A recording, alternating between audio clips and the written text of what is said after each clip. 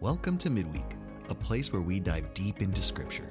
So grab your Bible, a pen, and a notebook, and get ready to study God's Word. Okay, so we're going to look tonight at Daniel. I called this one a man of integrity. And we're going to travel in chapter 6, we're going to go from verse 1 to verse 11. And just kind of like going back over some very, very quick things. We left off last time, which was 2 weeks ago, and we saw where Darius the Mede of the Medo-Persian Empire, he entered into Babylon and he conquered it. Belshazzar was the ruler of Babylon at that time.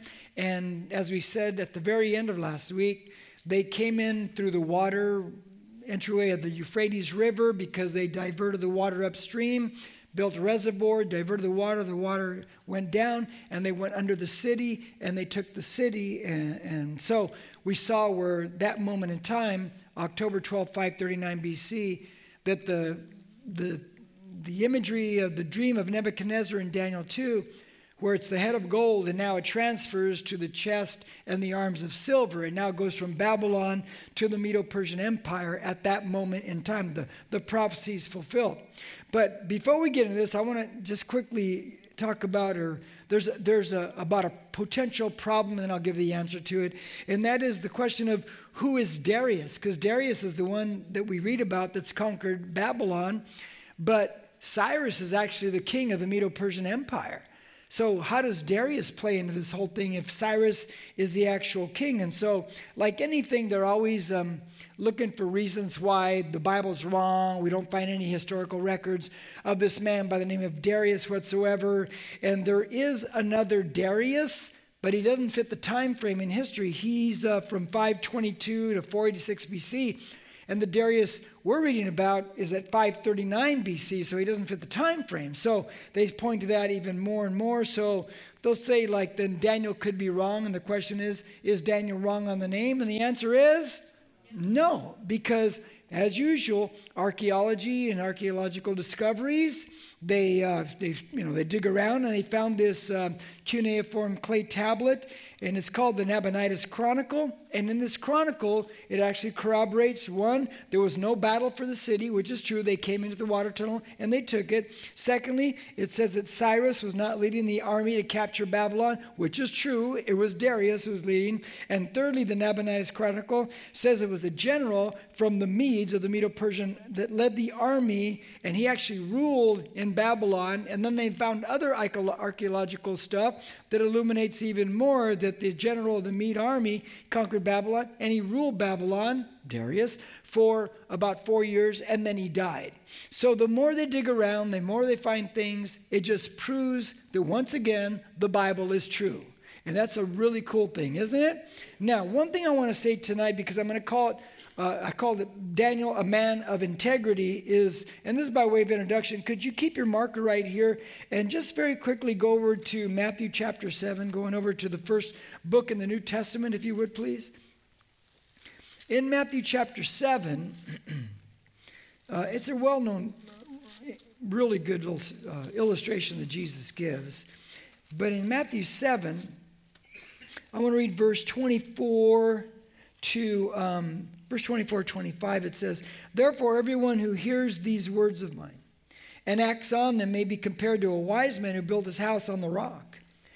And the rain fell, and the floods came, and the winds blew and slammed against that house, and yet it did not fall, for it had been founded on the rock." But let me read the next few verses because they fit with it. That's the whole part of it.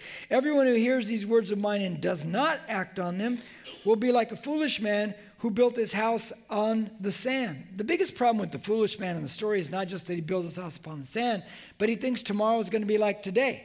Today's good. There's no floods. There's no rain. He thinks it's always going to be that way, but it's not always going to be smooth sailing. Any amens on that? So you always got to be ready. Verse 27. "The rain fell and the floods came and the winds blew and slammed against that house, and it fell, and great was its fall." Now, why do I read these 2 verses or 4 verses as I intro into Daniel? Because Daniel in chapter 6, and you can go back to Daniel now, Daniel in chapter 6 is going to face a massive storm in his life.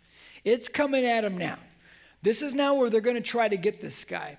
And next week we'll go into the second half of what happens, because he's going to be tossed into the lion's den. And so he's going to face this big pressure, this moment that many people would probably just compromise. But Daniel, as we're going to see, is a great man of integrity. This guy's life is built on the rock, man, on God. And so he's going to stand firm in the storms of life. He's not going to compromise himself one bit. So he is like the epitome of the person that builds his house, his life, upon the solid rock. So whenever the winds and the rain and the flood comes, the house is immovable. The house does not cave in, doesn't fall down. And that's a picture of really a strong faith. So with that said, let's go ahead and begin in Daniel chapter 6. And I'm going to read verses 1 through 3 to start off, as we see how they're going to try to trap Daniel into something so they can actually have him killed. So verse 1 says, "It seemed good to Darius to appoint 120 satraps over the kingdom, that they should be in charge of the whole kingdom. And over them 3 commissioners, of them Daniel was one, that these satraps might be accountable to them, and the king might not suffer loss. Then this Daniel began distinguishing himself among the commissioners and satraps, because he possessed an extraordinary spirit. And the king planned to appoint him over the entire kingdom." Now, there's a new empire in place, and it's the Persian or Medo-Persian Empire. And what they have now is they've set up 120 satraps to govern, because this is not like Babylon. Babylon was a king, he dictates everything. The Persian government way of operating is more delegation. So they set up 120 satraps, which are governors, to oversee the entire realm of the kingdom. Now, over these 120 satraps, there's going to be 3 commissioners that have been appointed, of which Daniel is one. Of the 3 commissioners that have been appointed, the King Darius, he is noting that one of these 3 commissioners really stands out, and his name is Daniel. And he's going to appoint Daniel. This is what he's going to do. He's going to appoint Daniel to be the top dog over all the commissioners. In other words, it'll be the king, and then it'll be Daniel. Now, it says that Daniel is distinguishing himself. Well, the word distinguishing, it means he's excelling, he's preferred, and it means that he is like shining like glitter. That's the actual idea of that word. So this guy's really standing out. He's shining. There's something about this guy that, as good as the other 2 commissioners are, Daniel's even better. Now the question, and we said it last week or 2 weeks or 3 weeks ago, how old is Daniel at this time that he is just shining? He's about 80 years old. He's been in Babylon a long, long time. He's an octogenarian. And at 80 years old, this guy is just really standing out still, so much that the king is noticing him and wants to appoint him to be the top over everything except for the king himself. So he's really doing something special. So the big question is, what has Daniel done? What is it about Daniel that makes him shine so much that King Darius would say, I'm going to make this guy my top guy in the kingdom? So as we travel through the chapter with your notes that you have, that there are certain things that say integrity, and I will make integrity points about Daniel's life as we go along. But that's just woven into all the other things that I'm going to bring in too. So there's kind of 2 competing ideas in your notes specifically as we go along. So the first integrity point in your notes is this: Daniel has maintained a great attitude. Daniel's maintained a great attitude through all of this thing. See, through the worst of problems, through the toughest things, Daniel always has never resorted to a bad attitude. He's never been disrespectful. He's never done anything to really show that, he lacks character. He always has a really good attitude. So the question is, why? Why? Now let's put it in context of what's going on. Daniel, and he's writing it, so we know he's going to be appointed. He's retrospecting it. He's going to be appointed as the top dog under the king. But all the other 2 commissioners and the satraps and governors, they're all not liking that, and they're all going to go after him to try to take him down. So now when you put it all together and think about a good attitude in Daniel's life, what is it about Daniel in the midst of all that, knowing they're going to go after him, they're trying to get him, what is it that makes this guy secure? Because many people would be very insecure, right? Like the commissioners and the satraps. Because what don't they want Daniel to be? They don't want him to be over them. They don't want him to move up in position. Daniel is secure. He knows, therefore, then God is sovereign. We know from past weeks and months that Psalm 75 says that God raises up one and puts down another, right? So God is the one that raises up people, puts down another. If you really believe that, if I really believe that, then we will be very okay and secure in whatever position God puts us in or takes us out of and moves us sideways. Any amens on that right there? You'll be secure in that. But you have these other two commissioners and these other satraps, governors, that are not secure in the position. And so they don't like the fact that they see Daniel shining. They can see the writing on the wall. Darius likes the guy. He's going to raise him up. So in their insecurity, they're going to try to take Daniel down. Because they don't believe in a God that's sovereign. They don't understand that there is a God who puts us in position or moves us this way or takes us out of position and moves us there where we can be secure in our position. Amen to that one? And so you see this whole idea in Daniel's life and why he can have a great attitude towards everything, because he knows no matter what, God is in charge of everything. No matter what, God has my life. No matter what, and we should be secure in that too. Now, verse 4 and verse 5 says this, because here it comes now. Here it comes. Then the commissioners and satraps began trying to find a ground of accusation against Daniel in regard to government affairs. But they could find no ground of accusation or evidence of corruption, inasmuch as he was faithful and no negligence or corruption was to be found in him. Then these men said, we shall not find any ground of accusation against this Daniel, unless we find it against him with regard to the what? The law of his God. That's a really, really big deal there. Integrity, thought number 2, bullet point in your notes. Daniel has a great work record, does he not? If what we do, we just read it right there. Now, guys, is Daniel just a civilian or is he a government employee? Is he a politician? Yeah, he is.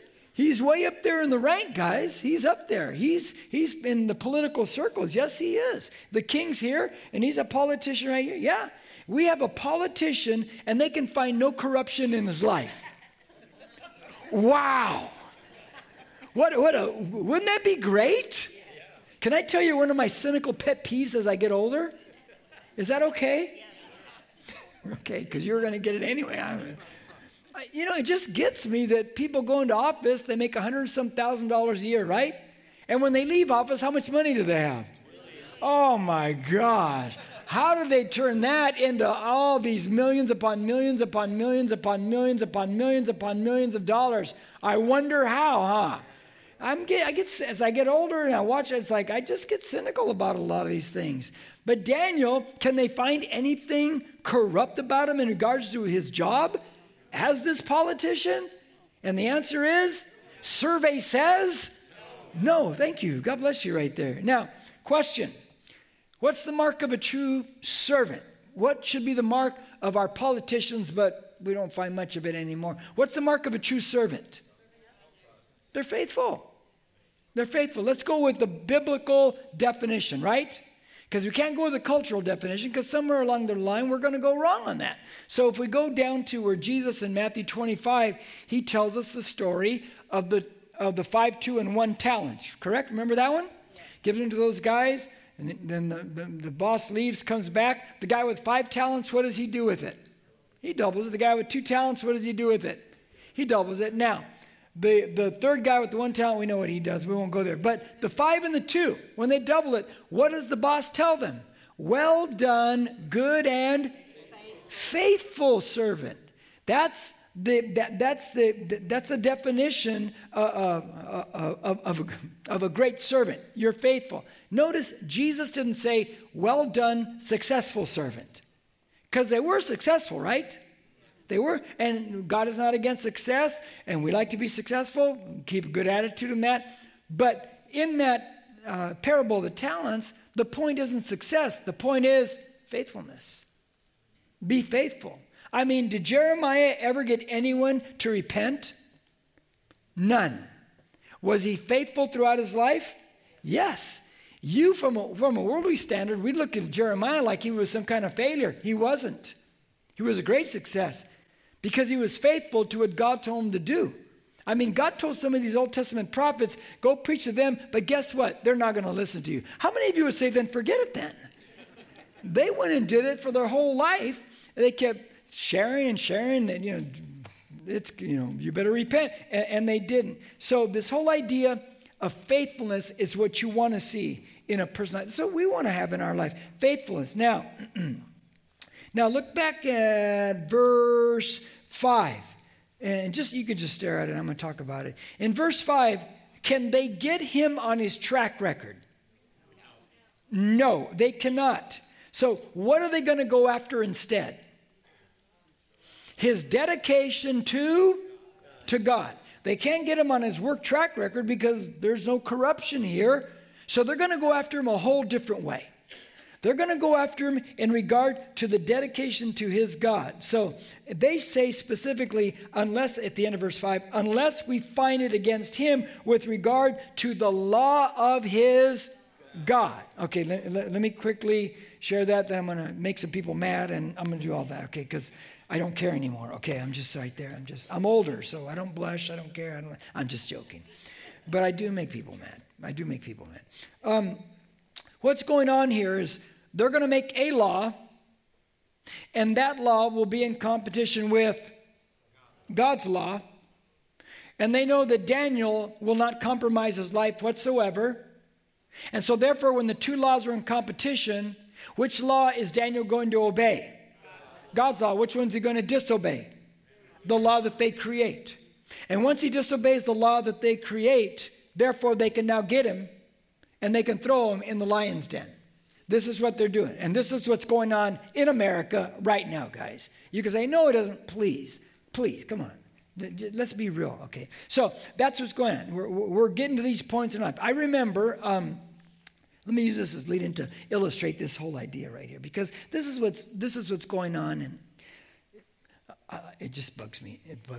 I remember about over 40 years ago, I told you before, I was a correctional officer, and I remember one time I was a rookie officer, and only the older people will remember this.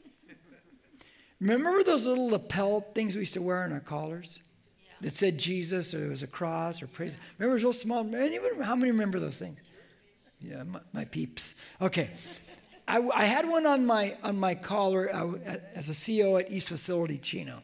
And I remember one of the sergeants saw me and go, hey, that's not a CO issue. You can't wear that right there.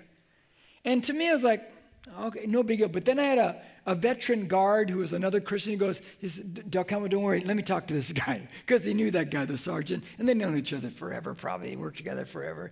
But they were telling me, you can't wear that because it represented Jesus Christ. And they told me, you can't wear that. Now, that was a long time ago in a land far away. But it's gotten worse, hasn't it? It's really gotten worse. And there's a whole, it's not my opinion, it's fact. There's a whole demonic activity behind everything that's going on. Because everything is about snuffing out God. It's about eliminating Jesus. Why is it we could talk about Buddha, Allah, everything? Don't talk about Jesus, though. Why is that?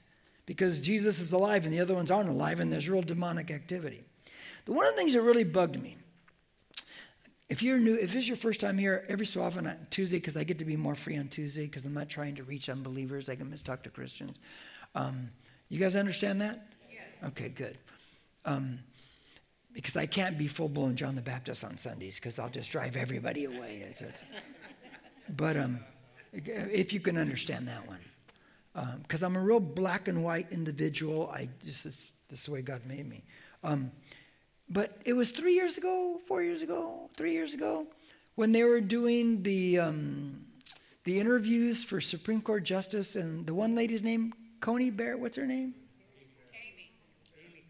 Amy Coney Barrett. And I remember I was watching the interview and stuff, and I'm watching, and I remember, and I don't mean to pick on any politicians, but it's one of them that I remember. It was real clear, and I remember Dianne Feinstein was interviewing her, and Coney Barrett, she's a Catholic. Catholics don't believe in what? Abortion. Really, we know that. Everybody knows that. In fact, Catholics are on the front line of the Planned Parenthood. They stand out the Planned Parenthood. They're the ones out there. The Catholics are. Did you know that? When I've gone out there, the few times I've ever gone out there and stand in front, it's the Catholics that come out in number because they're against abortion.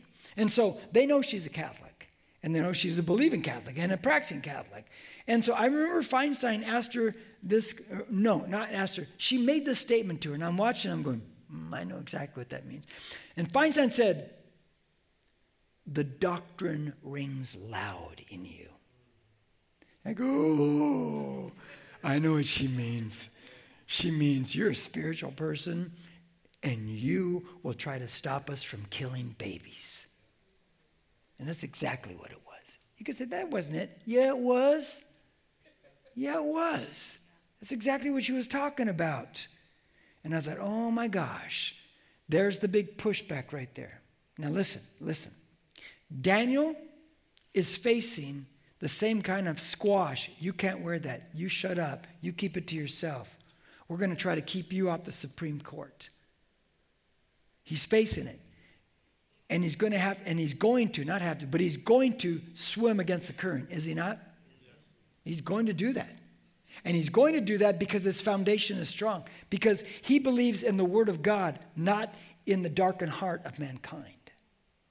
And he follows the Word of God. And he's prepared to go, now moving on, which is another quick integrity point for Daniel, and that is this in your notes. Daniel has nothing to hide.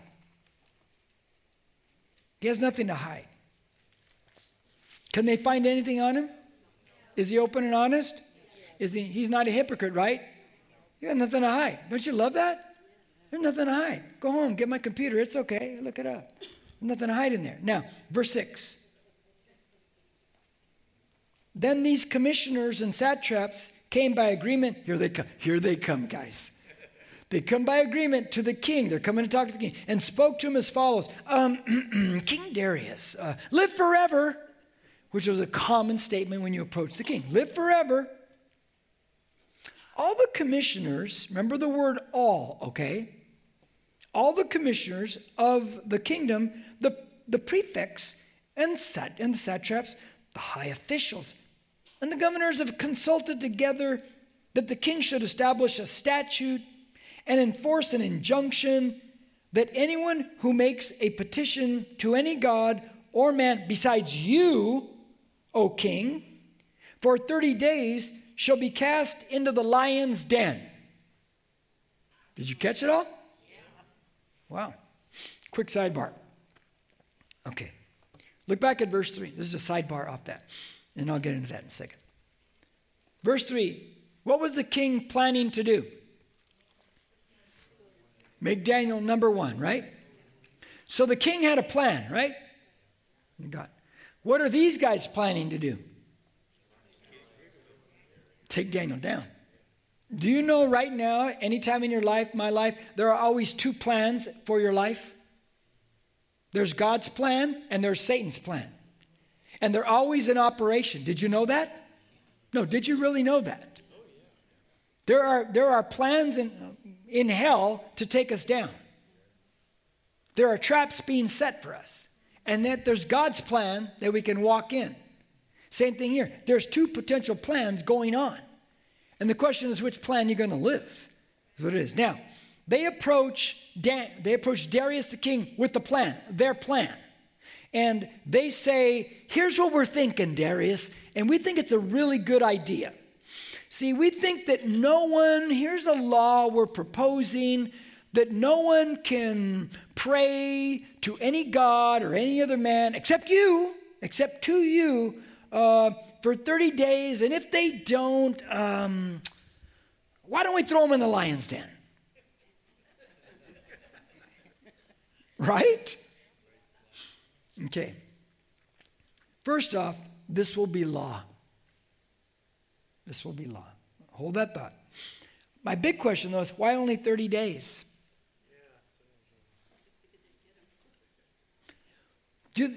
Because will it really take Daniel long to break the law? They might as well put 30 minutes, man. He's going to break the law quick. So they don't need the law to last a long time. They know he's going to break it. They know he's not going to compromise his life.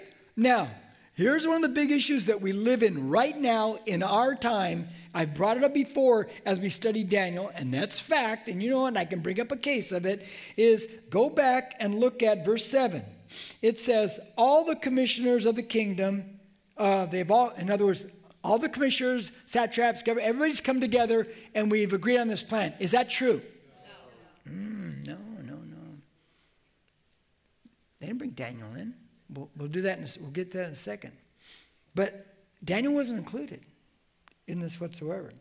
So what you have here is what I've heard called by great biblical scholars. It's a stealth law.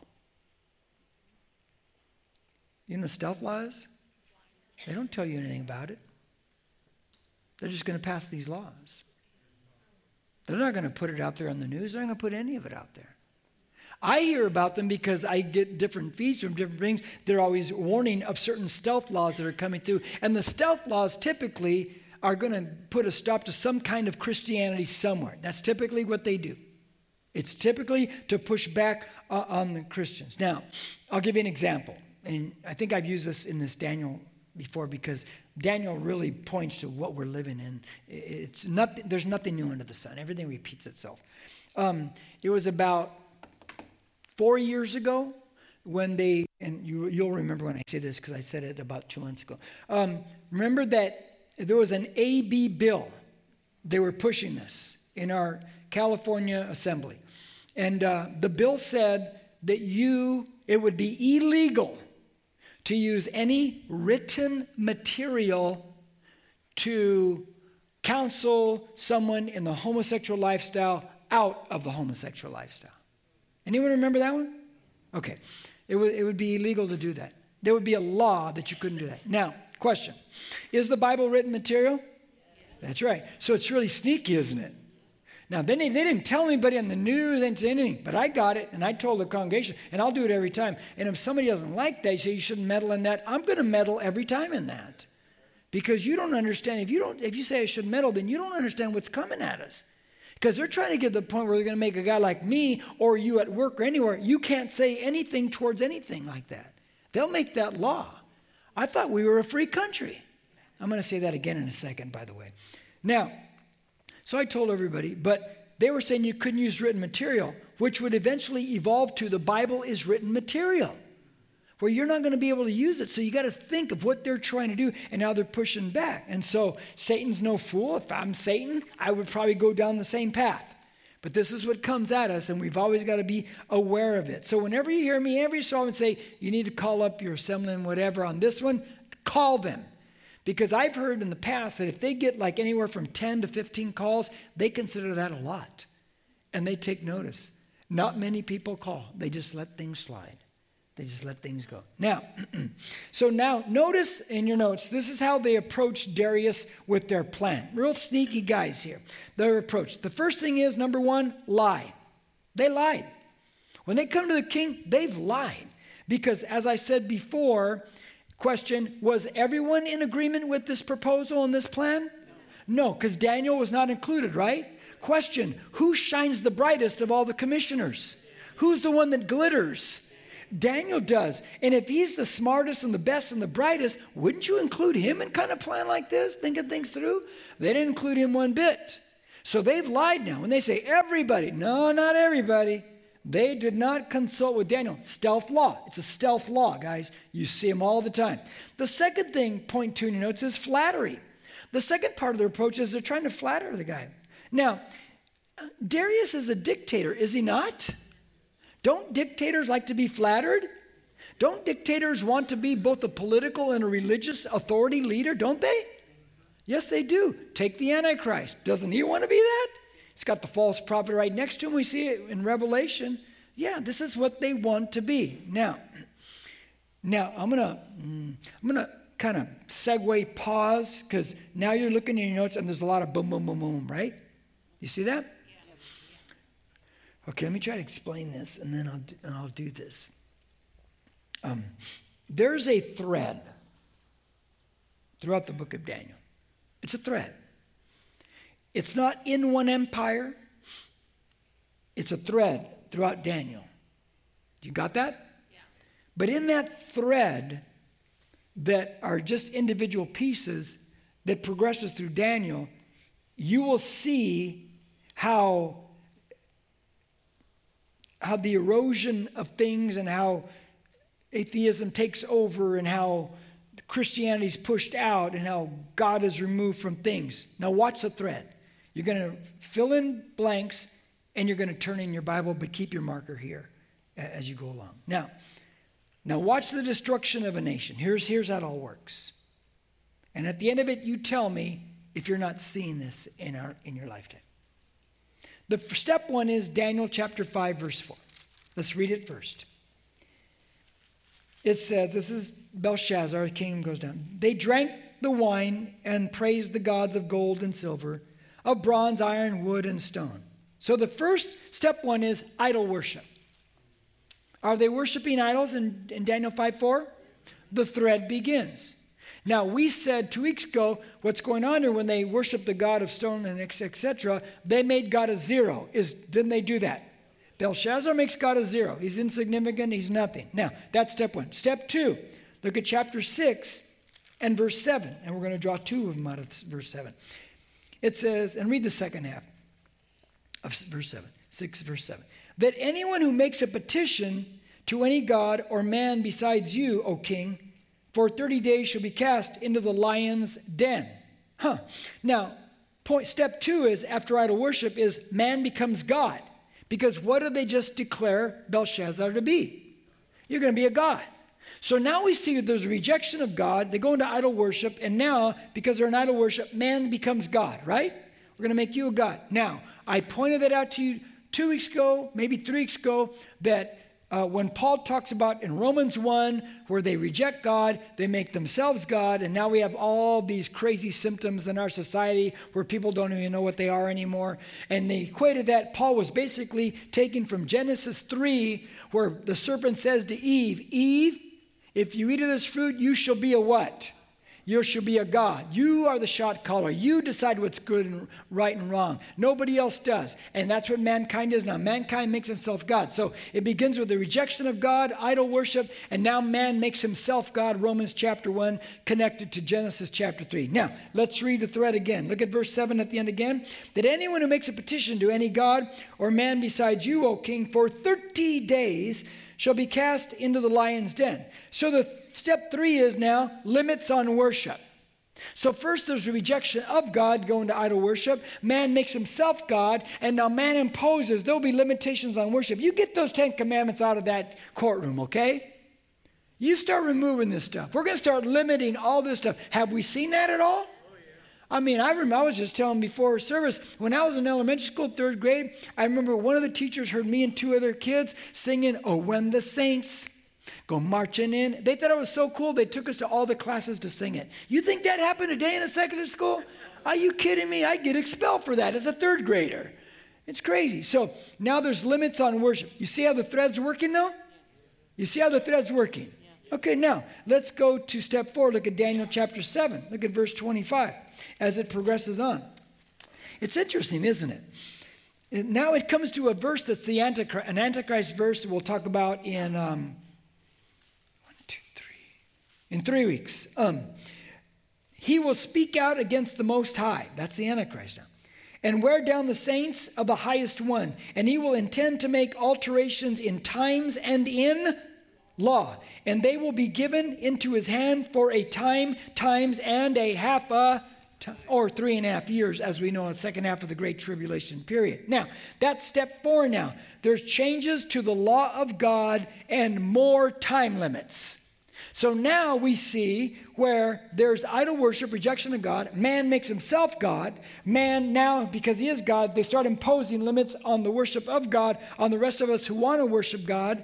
And now they've taken it even further now, and they now begin to change the law of God and more limits on what we can do and how much we can proclaim God, etc., etc. Do you see the thread? It's getting pretty bad, huh? And then the thread moves to step 5. Look at chapter 8. Look at chapter 8. We're going to read verse 11 through 14. 11's the key verse, but I'll read through 14. It even magnified itself to be equal with the commander of the host. He's talking about Antichrist. And it removed the regular sacrifice from him, and the place of his sanctuary was thrown down. Oh, wow. On account of the transgression, the host will be given over to the horn. The horn, we'll find out later, is the Antichrist. Along with the regular sacrifice, and it will fling truth to the ground and perform its will and prosper. Then I heard a holy one speaking, and another holy one said to that particular one who was speaking, how long will the vision about the regular sacrifice apply, while the transgression causes horror, so as to allow both the holy place and the host to be trampled? And here's the answer. He said to me, for 2,300 evenings and mornings. Then the holy place will be properly restored. Okay. When we get there, we'll break down the time frames of everything like that. But here's what's going on with this last step. It's a ban on the offering and on worship. Now there'll be a complete ban on worship because they destroy the way it says it. They remove the regular sacrifice, verse 11, from the place of sanctuary, and they throw it down. They fling truth to the ground. All the sacrifice. They stop it all. They stop. You can no longer do these things. Now do you see how a nation's destroyed?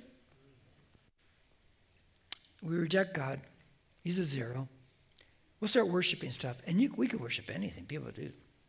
Then from there, man makes himself God, which is the problem. You see this everywhere.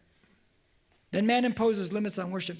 Don't talk about Jesus. Don't you dare. They're starting to limit things. Then there's changes in the law of God, and they put more time in it. You can't do that. They're going to limit that right there. And then finally, there'll be an ultimate ban on all worship of Jesus. We're not there yet, but that's where we're progressing. Can you see it? Yes. It's coming. It's moving that way. I may not see it in my life, but I may. I don't know. Now, Antichrist is going to fall. We read a lot of Antichrist verses here, but he's going to play right into this one. It's going to be down his alley because he's Satan's son. And he'll fling truth through the ground. And there'll be a limit on him, because the good news is, verse 14, after that 3.5 years plus, that God will come and restore all things. Now, let's see. So, okay, so let's see now. Let's go back to Daniel. Did that make sense? Was that interesting? Okay, I just want to, because it's interesting to me. Maybe it didn't. I feel better by sharing it, Okay, so now let's go back to chapter 6. Look at verse 8 and 9. Back to Daniel. Now watch. Now the law is being proposed, going to be put in place. Watch what happens. Now, O king, establish the injunction and sign the document so that it may not be changed. That's an important statement. So that it may not be changed. Remember that one in a second. According to the law of the Medes and the Persians, which may not be revoked. Important statement. Verse 9, therefore King Darius signed the document, that is the injunction. Okay, I brought it out to you, but you noticed that the law can't be changed, huh? Did you catch it? See, when it was Nebuchadnezzar, he was the king. Babylon, he could just change whatever he wanted to change. Not the Medo-Persian, not the Persian law. It's different. They run it different. When the law's in place, not even the king can change it. And the satraps and the governors, they all know it. They all know that once he signs that law, that injunction, he has no power to change it. They know that now they've got Daniel. Once he signs, and he does sign it. And he can't change it. Now verse 10. Here comes Daniel. Now, when Daniel knew that the document was signed, he found out. Daniel finds out they did this secret stealth law. He entered his house now, in his roof chamber. He had windows open toward Jerusalem. And he continued kneeling on his knees 3 times a day, praying and giving thanks before his God, as he had been doing previously. Then these men came by agreement and found Daniel making petition. Uh-oh, that's a violation. And supplication, uh-oh, that's a violation. Before his God, uh-oh, that's a violation. Daniel finds out there's a law. I'm not allowed to pray to my God for 30 days. What does Daniel do? He goes to praise to his God. But by praying to his God, what does he know is going to happen? I'm going to be thrown in the lion's den. Think about that. Now he faces what Shadrach, Meshach, and Abednego faced, remember? The loss of family, loss of home, loss of position, loss of everything you work for in life if he disobeys the stealth law. If he disobeys the stealth law. This is one of my things that just get me. He'll lose everything if he disobeys that law and he worships God. I watch a lot of things. I not like TV, a lot of things and stuff, but I read things and watch things and things here and there. But some of the things that were just really clear, you'd hear it so much during that, especially during COVID. You know, that just was really a bothering time for me for multiple reasons. But people were losing jobs because they weren't obeying government mandates. Remember that? And I thought, what are we, World War II Germany? Are we a communist country now? What's going on here? We're supposed to be a free country. You know, I've had debates with my unsafe friends, and I'm thinking, and I always got to remember they're blind, they're darkened, they don't see it. I get it. But I remember actors would lose roles in Hollywood if they didn't toe the line. I remember reading an interview with Matthew McConaughey, he's like a Catholic, but he's a believer. Here's what he said in this interview. He said,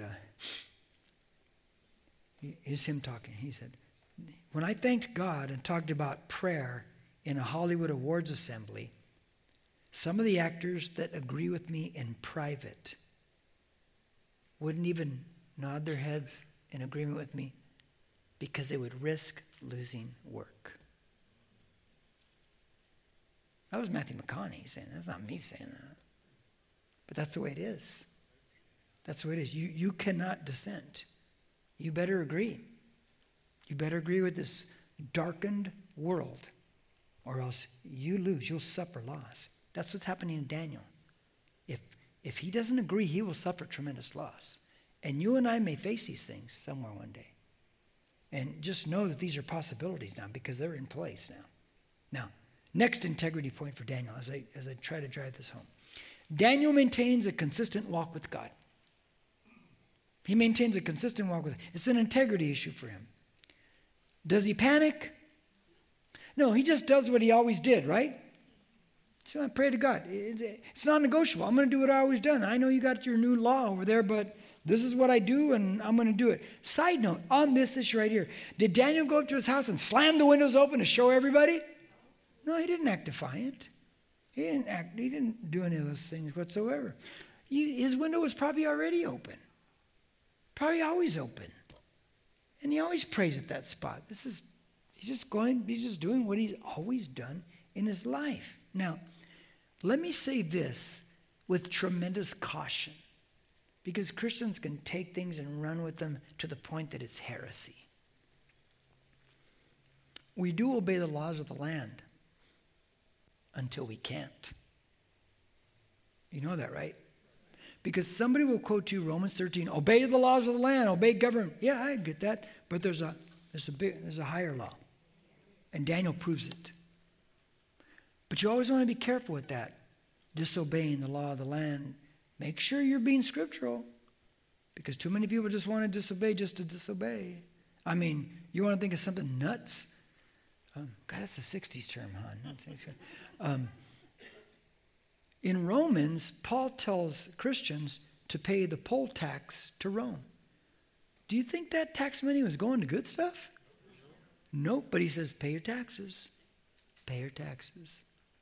So you always got to be careful with, what you want to rebel against and things like that, because you could be rebelling against something. God says, don't be rebelling on that one right there. Don't be doing that, okay? Now, big question. When Daniel's up there and his window's open, where are his enemies? I think they're standing right under the window. I think they're right there, just like, oh, there, I knew he'd do it. There he is, he's doing it. Now, here's the big question. Verse 10, look back at verse 10. Which way is Daniel facing when he prays? What? Say that louder, what? Oh, towards Jerusalem. So he's in Babylon facing Jerusalem, right? So that means he's facing west. Is what he's facing. Now, you're not going to come back to this, so turn to your left a little bit. Turn to 1 Kings chapter 8. I want to show you something. He's facing Jerusalem. Look at 1 Kings chapter 8.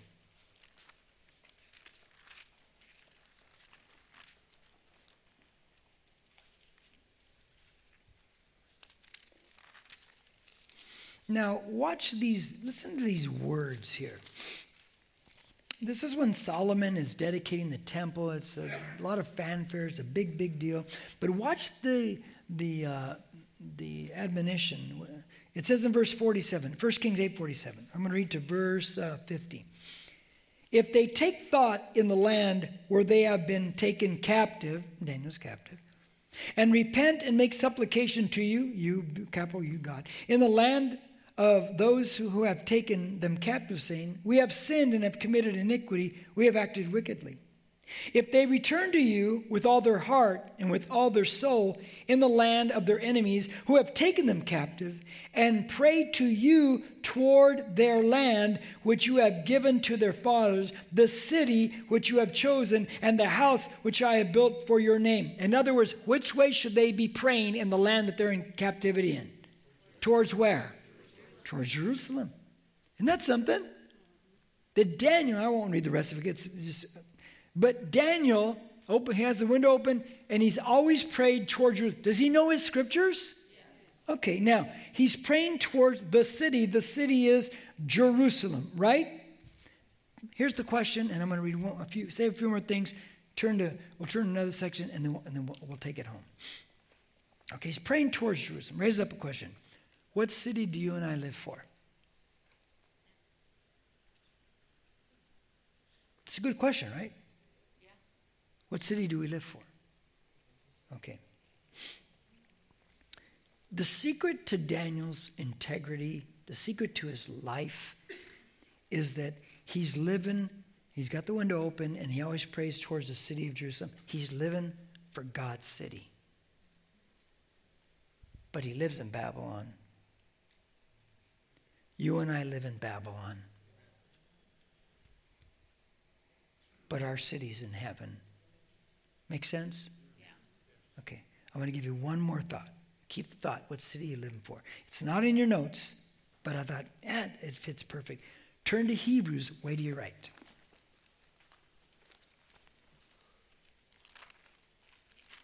And then we'll close in prayer.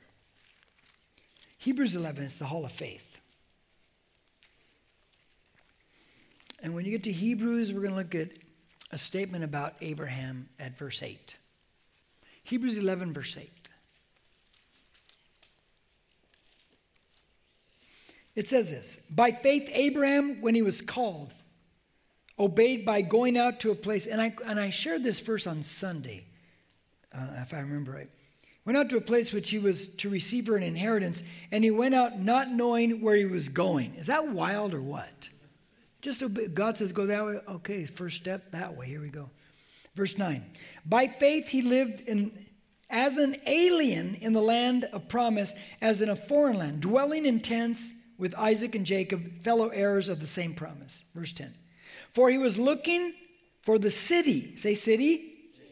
He was looking for the city which has foundations, whose architect and builder is God. And what city is that? Heaven. See, the whole point is this. Whatever city you and I are looking for will be the city that you and I are living for. Amen. We are aliens in our own Babylon here. And we don't live for this. We live for that city. And if that's a city where I was looking for, that's a city we're going to live for. and we will have a firm foundation. Amen. Let's pray.